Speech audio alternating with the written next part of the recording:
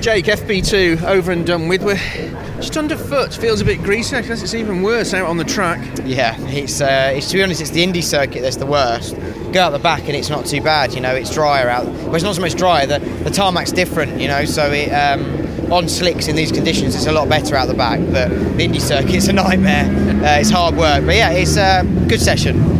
Some fairly quick times in there. Andy Jordan, somebody just said in the press centre, it looks like he was driving that like he'd stolen it.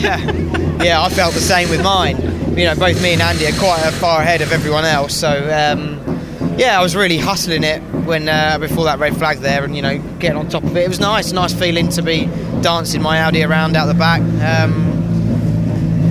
It was good. It was tricky because obviously so many people weren't on six at the right time. It's not a true indication, but all that matters is I felt good.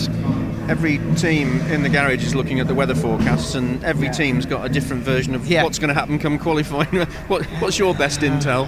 Not a clue.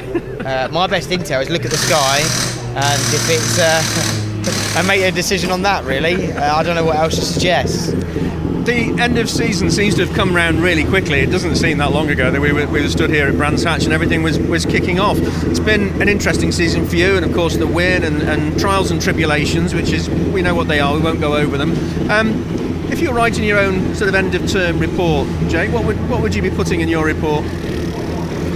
I don't know really. Probably like a C+ or something like that. It's been alright. We've had some brilliant moments, some others not as good, but I'm very happy with where we've moved to and how we've got on this year, and hopefully it can only get bigger and better.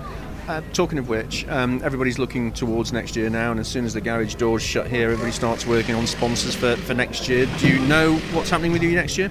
Not yet. Definitely plan on staying in touring cars, and probably staying with AMD in one way or another. So we'll just see, but nothing at all is done or conversations been had yet. So, I'm more than happy with the team, and definitely can see a future there. Great. Well, good luck with that, and it'll be really good to see you back on the grid for next season. And good luck for this weekend. Cheers. Thanks.